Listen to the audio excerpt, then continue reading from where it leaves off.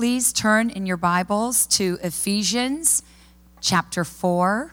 We'll be reading this morning from verses 1 through 16. And Josh has asked me to be the voice. Ephesians chapter 4, starting at verse 1. As a prisoner for the Lord, then, I urge you to live a life worthy of the calling you've received. Be completely humble and gentle. Be patient, bearing with one another in love. Make every effort to keep the unity of the Spirit through the bond of peace. There is one body and one Spirit, just as you were called to one hope when you were called. One Lord, one faith, one baptism, one God and Father of all, who is over all and through all and in all. But to each one of us, grace has been given as Christ apportioned it. This is why it says, when he ascended on high, he led captives in his train and gave gifts to men. What does he ascended mean? Except that he also descended to the lower earthly regions. He who descended is the very one who ascended higher than all the heavens in order to fill the whole universe. It was he who gave some to be apostles, some to be prophets, some to be evangelists, and some to be pastors and teachers, to prepare God's people for works of service so that the body of Christ may be built up until we all reach unity in the faith and in the knowledge of the Son of God and become mature, attaining to the whole measure of the fullness of Christ. Then we'll no longer be infants, tossed back and forth by the waves, blown here and there by every wind of teaching and by the cunning and craftiness of men in their deceitful scheming. Instead, speaking the truth in love, we will in all things grow up into him who is the head, that is Christ. From him, the whole body, joined and held together by every supporting ligament, grows and builds itself up in love as each part does its work.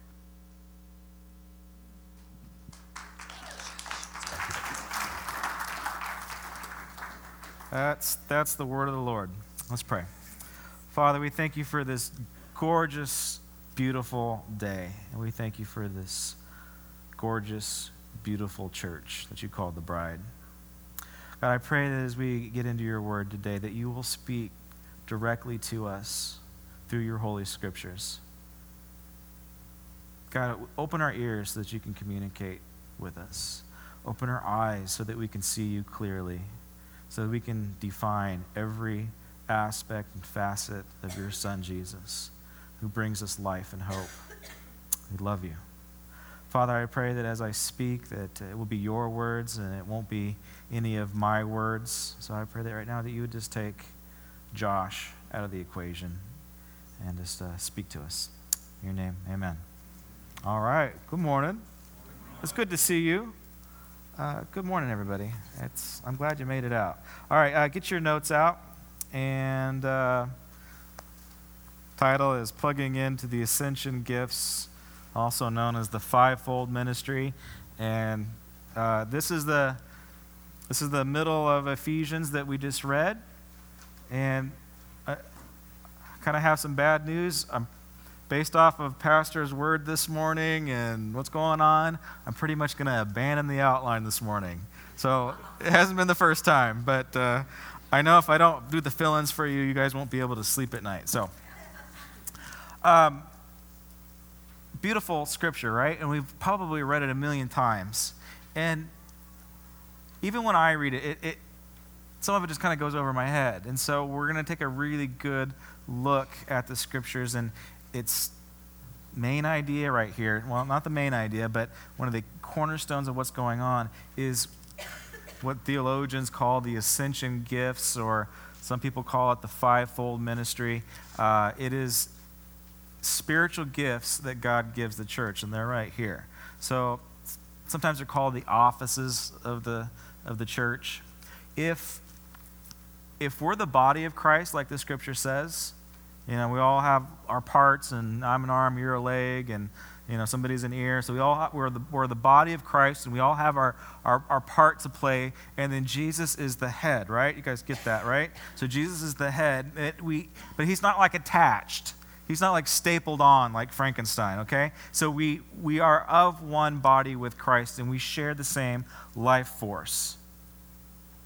So the blood that brings nutrients to the head is the same blood that we share in. It's just an amazing idea to think about. So we are the body of Christ.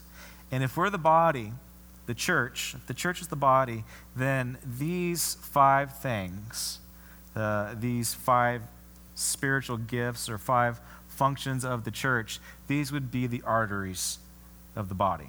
Okay? So I have them backwards on your outline because there's a point I wanted to make, and I'm going to run through it real quick. It's a really good message, and someday maybe you'll hear it. But again, I'll talk about this in a second. So we have in the fivefold ministry, or the Ascension gifts. It's called Ascension because it's attached to Jesus, and as Angela just read, he ascended to the highest of heights. And these gifts are to empower the church to grow to new heights. Okay, so they are the apostles, the prophets, the evangelists, the pastors, and the teachers. And I don't know if like last week we did the whole ministry fair, and we had it all set up outside, and we had all these different types of ministry setups, but we didn't have, the apostle ministry, did we? We didn't have the prophecy ministry, did we? We had evangelism, which is alpha, but those two are kind of left off. And that was the idea that I wanted to flesh out, is that the prophets and the apostles, sometimes they're left out, and we don't necessarily have this fivefold ministry model in American church culture. A lot of churches have the threefold ministry, and we'll look at those. So the first one on your outline is teachers. Teachers is obviously an easy one to think about, right? You could consider me teaching right now. Sunday school teachers are upstairs teaching your kids right now. Home groups are, that's a teaching atmosphere. And so in our church, we value the whole balance of things. And so your fill-in for teachers would be one of our 5 purposes. And one of our 5 purposes is discipleship. So there's the connection there, discipleship. Next one, pastors. I have the title of pastor, but it's also an office within inside of the church. And it's a spiritual gift that you might have. Actually, even though I have the title of it, it's not my key spiritual gift in the sense, because pastors, they take care of people. And obviously that's what our pastor does, that's what I do. But the people that are really wired, that have that spiritual gift to be pastors, are usually people that go into counseling or psychology because they want to help people. These are the types of people that you would feel comfortable having over to your house to discuss a problem. The people that you're going to feel comfortable with, that you can bear your heart with, that can counsel you and lead you and guide you and give you ideas. So those types of people. So like if in school you were drawn to be a counselor, you kind of have that pastoral heart inside of you, that pastoral gift. All right? So on that one of our purposes in our church is fellowship. So you can write that in next to pastors. Again, if I had time, it'd be really good. But anyway. Evangelist is pretty much, it's self-explanatory. That goes with our purpose of evangelism. Prophets, this is the one where you might want to do some homework, because I really had to, I don't want to say I forced the text, but we just did it. One of our key purposes in our church is worship. It is expressing to God. Now, the spiritual gift of prophecy it comes in 2 categories. There's the whole Notre Dameist effect thing. So, whenever you get this image in your mind of what a prophet is, you're going to think Notre Dameist. Or you're going to think of Moses up on the hill with lightning bolts. Or you're going to think of, the Mayan calendar in 2012 and the end of the world, right? That's usually what we think about when we hear the word prophecy. And Whenever somebody in my circles comes around and says, I am a prophet, usually I get a little scared. It's like, just stay away from me. And I just, okay, prophetess, yeah, I don't want anything to do with you. So, but we usually have this pushback, right? And it's obviously, it's like, okay, this is a little odd, but there is a spiritual gift of prophecy that, whether you realize it or not, happens in our church naturally. It's all about semantics. We just haven't defined it so. So if you have the abilities, or if you're able to see into someone's life or even into your life, and if you have a vision of the future, and if it's God's will, you are able to function in the spiritual gift of prophecy. But then there's another aspect of prophecy, in that, if the Notre Dame stuff is seeing stuff in the future is foretelling, then there's also this area of forthtelling. And forthtelling is the ability for me to see what's going on inside of your life. Celebrate Recovery is actually a ministry that kind of functions in the spiritual gifts of prophecy, because it is geared towards gifted people helping other people find out where they are at right here and right now. You can see it on people when there's something wrong. Like they didn't tell you anything, they didn't communicate anything to you, but you know that there's something not quite right. And that is the issue of forthtelling, of knowing what's going on right here and right now. So how do you do prophecy? What's the purpose of prophecy? The main purpose and the function of prophecy is to edify the church. So if you think that you're a prophet, if you think you know the future and God's let you in on some secrets, and He's let you in on some secrets about some individuals, do those images and ideas that are rolling around in your head, do they encourage that individual? Do they encourage the church? If they don't, chances are it's not from the Lord. It's not God's will. It's your will. This is why we have resistance against the whole prophetic movement, because it has been abused for years. But it is a major artery in the body of Christ. It is a gift to the church for the ascension of the church.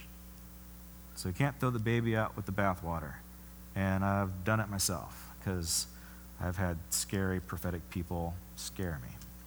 Does that make sense, though, right? So the purpose of prophecy is to edify and build the church. If it edifies and builds you, you're not a prophet. If it is to one-up you and one down someone else, you're functioning in the flesh. Pure and simple. All right? So, next one. Apostles. So, our purpose for prophecy, this is where it's a little bit of a stretch. If you disagree, you win, okay? But I would attach that to our area of worship. Okay, so worship, a lot of people hear from God during worship. And when we are worshiping God, we are declaring the goodness of God right here in forthtelling. And that's how I'm getting into this prophecy thing. Again, it's a great message, I'll tell you someday. But there it is. And then the next one is apostles. God's called some of us to be apostles. What's an apostle? Basically, the apostle is the spiritual version of the entrepreneur. If you are an apostle, or if you have that gift inside of you functioning in the church, you have this desire to create things that aren't there. You want to start a new ministry. You want to start a new church. You have this idea of how, you have this strategy of how you could make things better. You are a pioneer. You're not afraid of change. You're not afraid of risk. Apostle Paul was an apostle, obviously, and he started churches all over the Mediterranean. Then he walked off and he left them. So if you can create something that's God-breathed, you are an apostle. And if you can place somebody to manage what you've created, you're an apostle. He snuck out. That guy's an apostle. Our pastor is an apostle. He creates things that aren't there. and he makes me do them. And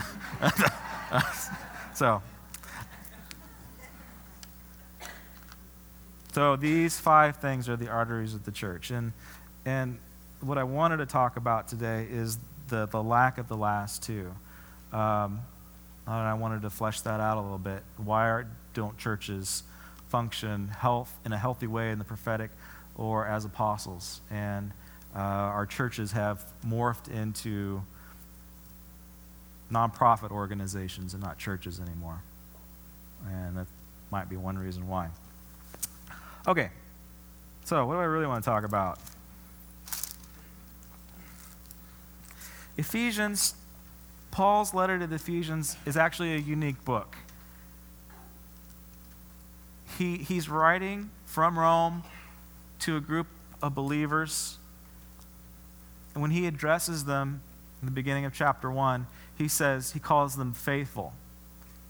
There's actually no discipline that's going on when he addresses the Ephesians. There's no, you guys are great, but I have this against you. Like when he's addressing, the Corinthians and the Colossians, and he's like, okay, church, you got to pay attention to this area. I'm going to give you some instruction because you're doing this wrong. That wasn't the case with the Ephesians. He calls them faithful, and then he goes into teaching them. So they had obtained a level of growth or spiritual maturity that was a little bit different than all the other places that he'd started. So he doesn't start off by, spanking the sheep. It's a very encouraging letter. And in chapter 4, which is absolutely amazing. I mean, obviously we read it. I hope it soaked into you. We're going to break it apart a little bit. But it deals primarily with spiritual maturity. How to be a mature Christian.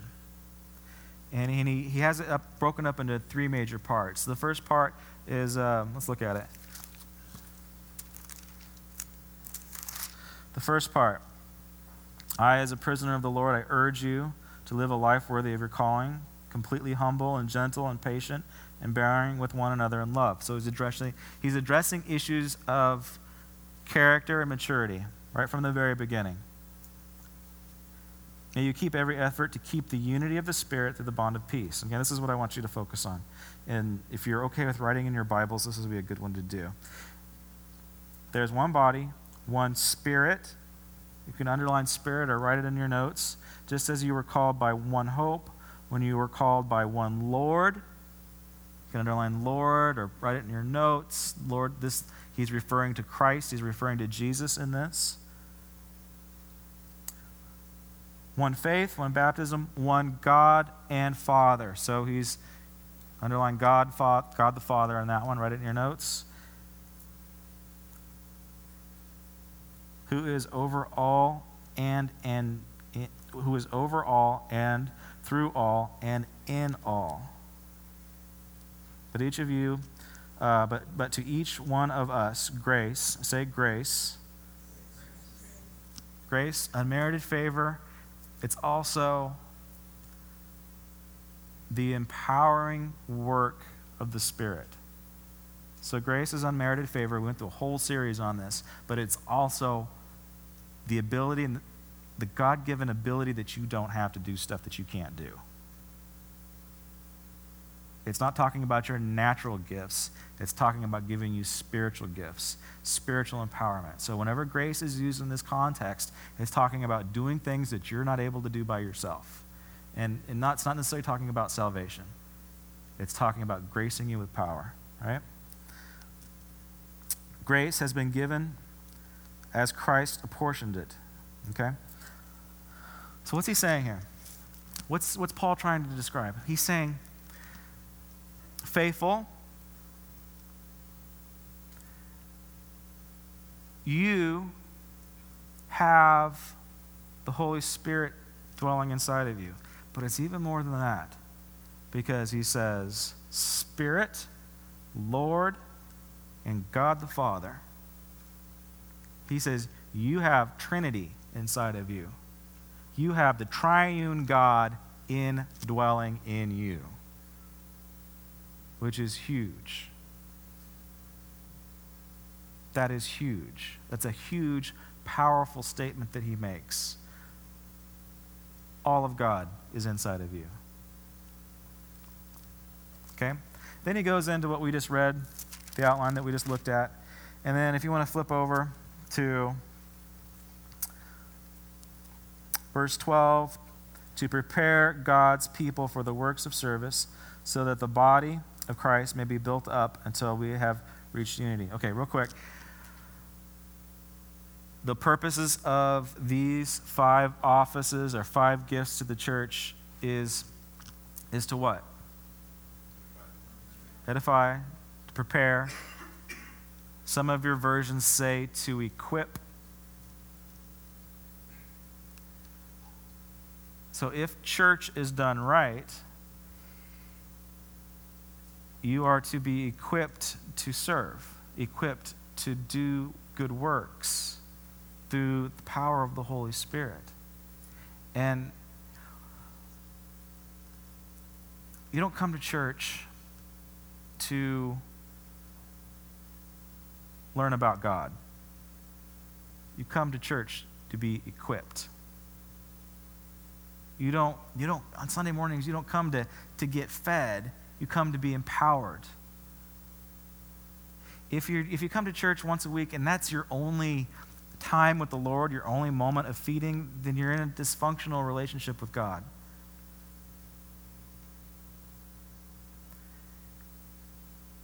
Your growth should be on a daily basis. Okay, so the purpose of these 5 things is to equip you to do good works, to do good things, to build the church, so on and so forth. That's the purpose. That's why we're here this morning. All right?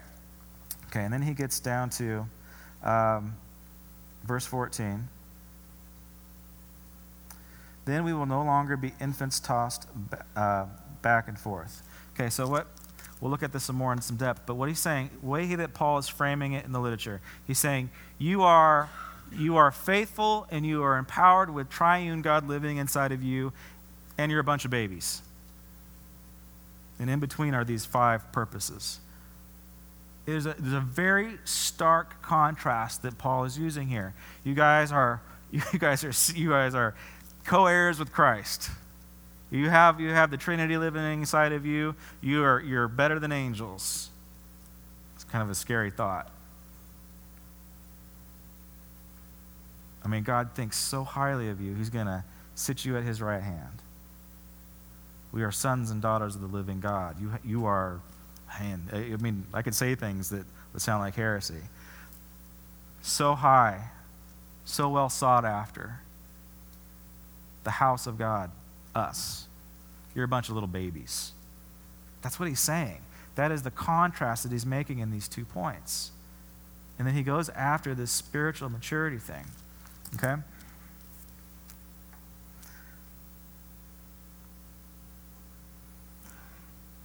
All right, back up to 13. Until we all reached unity in faith and the knowledge of the Son of God and become mature, attaining the whole measure of Christ. All right, so when Paul is saying, he's making a very specific point, and it's not going to come across in our translations. He's saying, you all are a bunch of infants. You're a bunch of little babies. You're spiritual babies.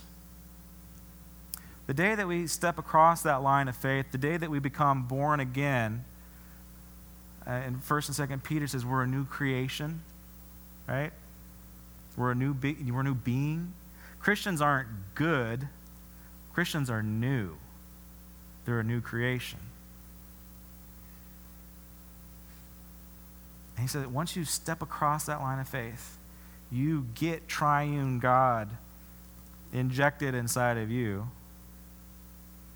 You become a baby. You become a spiritual baby instantly. And what do we know about babies? They're a handful, aren't they? They're messy. They poop, and as Mako said, it's not poops and giggles, but babies they're hard to take care of. They require work. Every healthy church should have infants in them. If they don't, there's a problem. every church should have infants in them. And they're going to be immature. Let's look at it a little bit deeper. Then you will no longer be infants tossed back and forth by the waves and blown here and there by every wind of teaching and by the cunningness and craftiness of men in their deceitful schemes.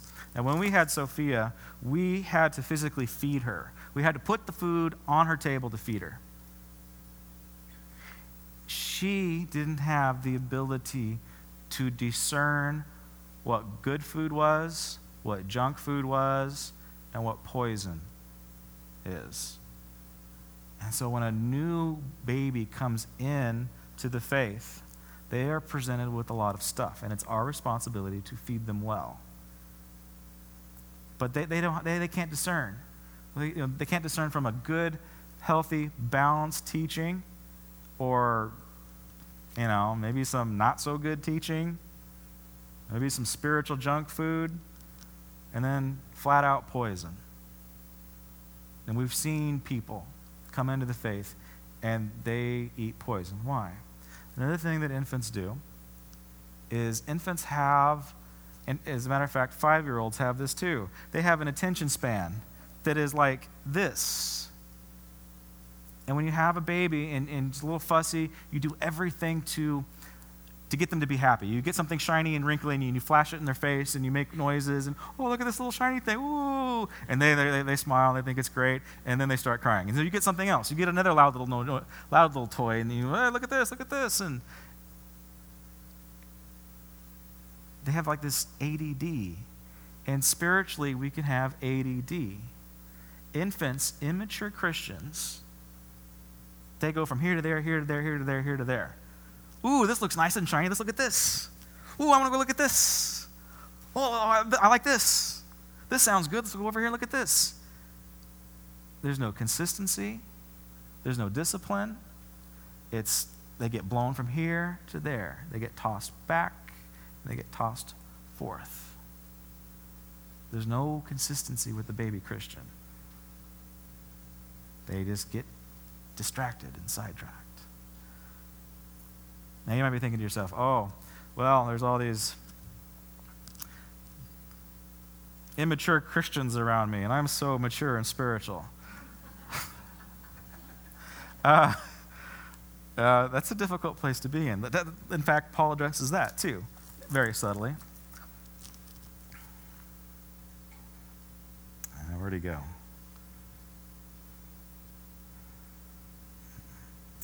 14, he says, here, this is important. Underline this one too. He says, then we, he's putting himself in the equation. Paul, the great apostle, is saying, we are infants. So he's recognizing that he himself is an infant. Where does that put you and me? A day old, if he's 8 days old, I don't know. Yeah, I mean, it's just, he's identifying that he needs to grow too. So he's saying that he is an infant. And this is a great point that doesn't come across in your Bibles or in translations. He says, we will be infants, and the idea is plural, that you're all a little bunch of babies, right? But God wants you to become mature. How do we become mature? How do we become mature? Where does spiritual maturity come from? We just read it.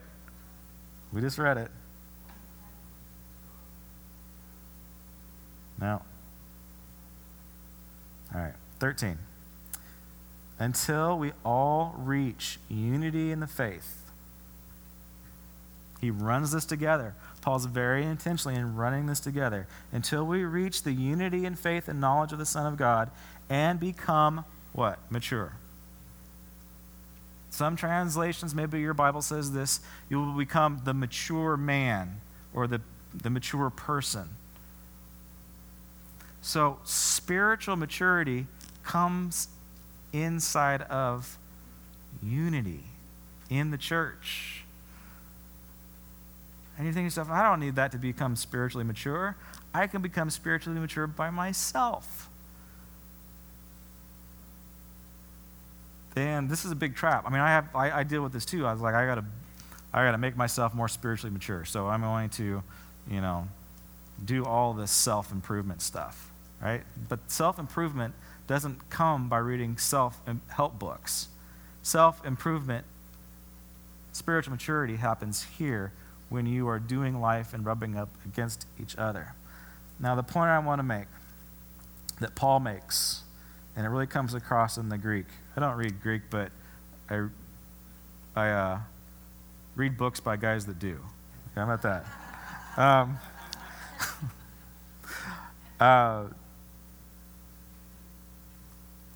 And we'll become that mature person. The powerful point that Paul is making, he's saying, you're all a bunch of babies, plural, but through the unity of Christ, through the unity in the Holy Spirit, you will become singular, person, body of Christ. He doesn't say persons. He could have easily have said that. He says, through the unity of Christ, you all will become great peoples. He doesn't say that. He says person, personhood. It's singular. It's very specific. He was making a point. They all got it. Sometimes when we read it, we don't get it because it gets lost in translation, right? The unity of the body is what he's after. That's where spiritual maturity comes from. So, if you're a baby, or if you think yourself a Christian and you go to different teachings, and I'm saying, okay, there's different theological teachings that are all good and helpful. But if you're jumping ship theologically every once in a while, you're entertaining new types of teachings because they're interesting, new philosophies of life, maybe even some Christian folks that say if you believe, you're going to get rich. Spiritual junk food. You're a baby. You're not discerning. If you're bouncing from here to there, if you're not consistent in your walk, if you just pop into church every other month or so to fill your quota, you're a baby. You're immature. If your idea of church is culturally specific, I want everybody to look like me, I want everybody to act like me, people bug me, I don't want to be around immature people, and so I'm only going to go to a church that has people that look like me and act like me and do what I do and say what I like. Then you're immature. This has been going on for years. This has been going on since the 60s.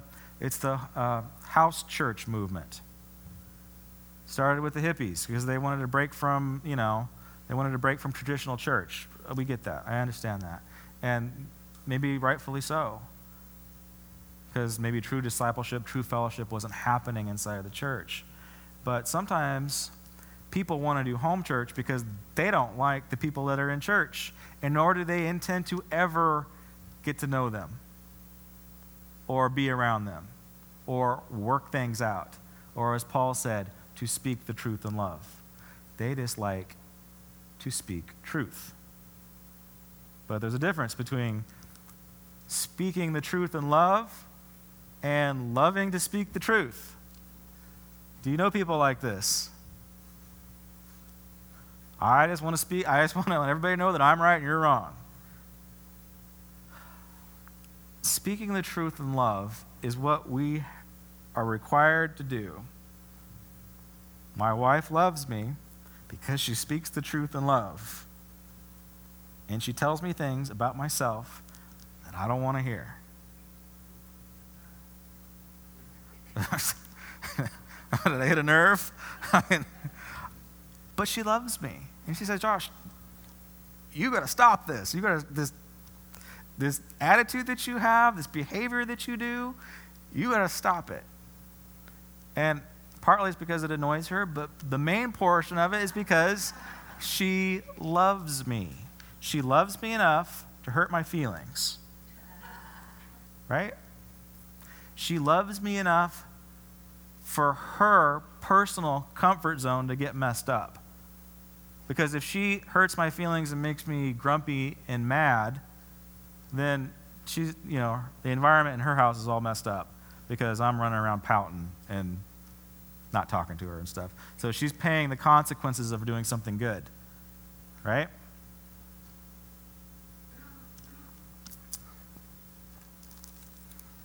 All right.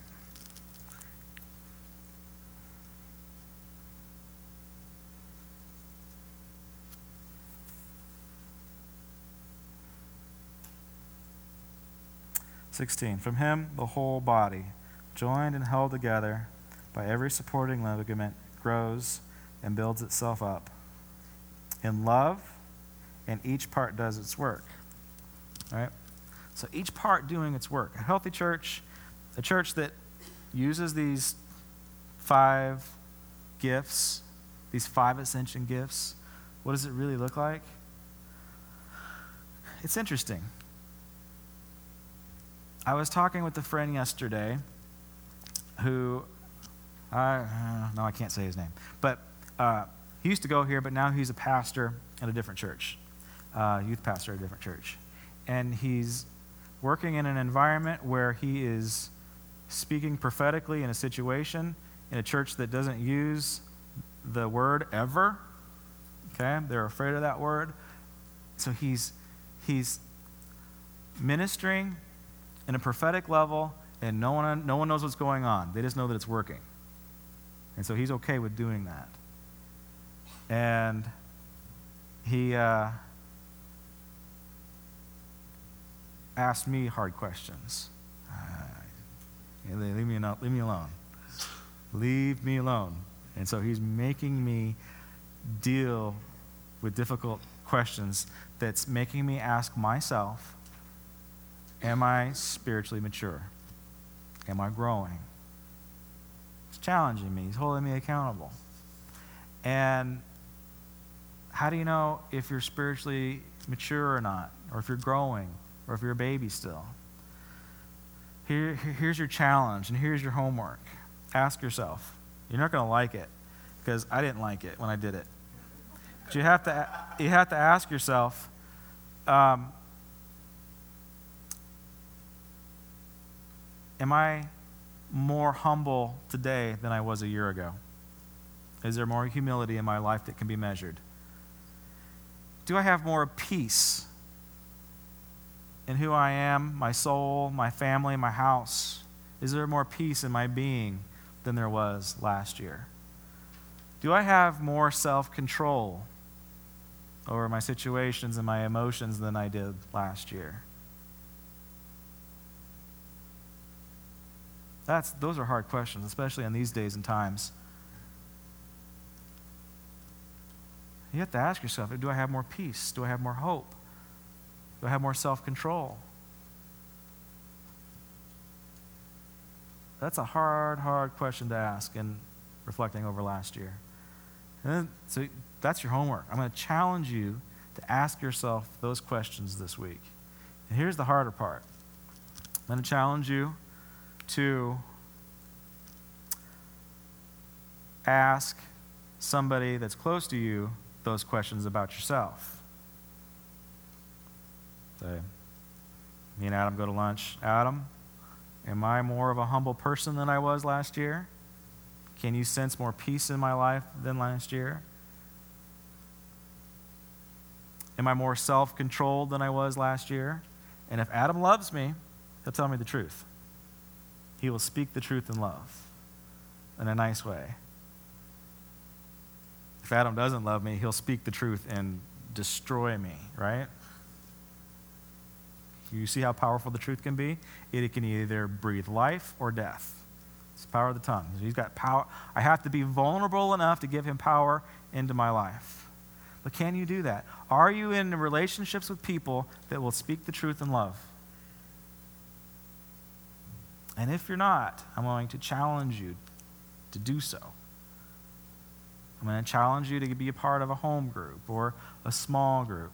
Willie's even got a class on this whole topic of maturity, spiritual maturity. Yeah, if you went through the class and got your certificate, raise it up. You get people. We got one there, there. So, are they now spiritually mature? You guys are still babies. So. But once you say, I have attained it, then you've got a problem. But the idea is that we are continually growing. It is illegal for us to sit in the pew and say, I'm okay. There's nothing going on with me that needs attention. I am okay. You just stay out of my life because I am that control freak and I got it under control. We don't have the right to say we no longer are able to grow. In fact, we don't have the right to say, this area of my life, this is who I am wired this way, I will always be a dog. That's illegal for a Christian to say and do. Why? Because we have triune God living inside of us. God that created the universe, Father, Son, and Holy Spirit, there, empowered by the Holy Spirit. It's illegal for us to make excuses for our behavior because that's just who we are. We are new. We're a new creation. All right. If I could have the band and come on up to the front on their way up. While I was preparing the message this week, I got a phone call from Ed Powelson. And he tells me this story where he's gets in his car, kind of has an unfeeling about his car. I mean, you ever have an unfeeling about your car when you're driving somewhere, especially if you have a beater, right? You're just like, it's like you gotta say a prayer before you go from point A to point B. Actually, Ed's pretty good at taking care of his car. He's very disciplined, he's committed. And so he's taking care of his car, but he just has this weird, kinky feeling about driving somewhere. He's headed out in the 57, Auto Center Drive in San Dimas, and does that big old loop, and then is going down the straightaway in San Dimas, and his front tire completely falls off. Just falls off. The whole thing falls off. And he's sliding down the road. He takes it into the shop, and the mechanic's like, man, this was so dangerous. Said if you would have been doing this around that turn, you could have flipped. If you would have been, this thing would have come off on the freeway, you'd be dead. And he said, this was the cause of it. This was it. He said, the mechanic forgot to put the cotter pin in. All this does, the only purpose for this is to hold a nut on a screw. The mechanic forgot, just made a mistake, just got lazy, didn't do his job. And over time, the nut just worked its way off until the whole wheel fell off, all in one shot. And this was the only thing that was holding it together. This was it. Is this you? Is this you? Is God's kingdom not advancing? Or did God's will get derailed because you weren't in? Because you weren't in, God's will got derailed. I don't want to get into the whole sovereignty of God thing, but what we do know, God's will continue. But as Pastor said last week, there is only one specific thing that you are called to do, and if you don't do it, it's not going to get done. So this could be you. This could also be that thing in your life that you're unwilling to give up. That thing that you entertain. that thing that brings you comfort, that thing that gives you identity to your past, and you're too stubborn to give it up or to put God in, let him take control over that area of your life. So everybody should have got one of these when you came in. Take this home. Pray about it. If you don't know, pray. If you're not in relationship with people, if you don't have somebody in your life that is comfortable enough to say, your attitude stinks, Josh, then you're not in fellowship. And in fact, you are spiritually immature if you don't have people around you that can speak the truth in love. Pray for them. They're there. Let's pray. Father, we thank you for this day, God. I pray that you will just speak to our hearts. God, I ask for us and myself. God, what are those areas in my life that I think I sound good, but it's not true? What are those areas in my life where I think I'm right, but really I just want to be right?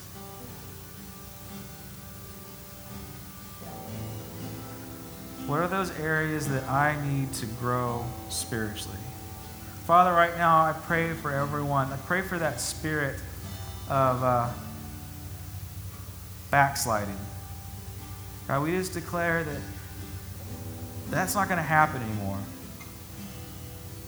That when we come into a place and we feel a conviction of the Holy Spirit, he addresses it. God, I pray that we will have the strength to maintain that spiritual maturity where we're consistent in our walk.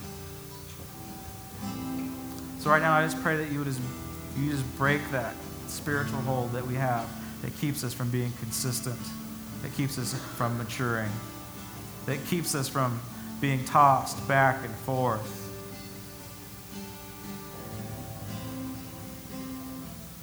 God, I pray that, can I have the ushers come to the front? God, I pray for this offering, Lord. God, I pray as it increases your kingdom, God, I pray that there will be financial freedom for a lot of people. And I know that a lot of people say, I don't have the peace that I had last year because I don't have the money in the bank account that I had last year. And I pray that we will just break that identity of peace in our daily lives. And we won't be held captive by the spiritual principalities of money. Pray you just bless this offering to its fullest extent. In your name, amen.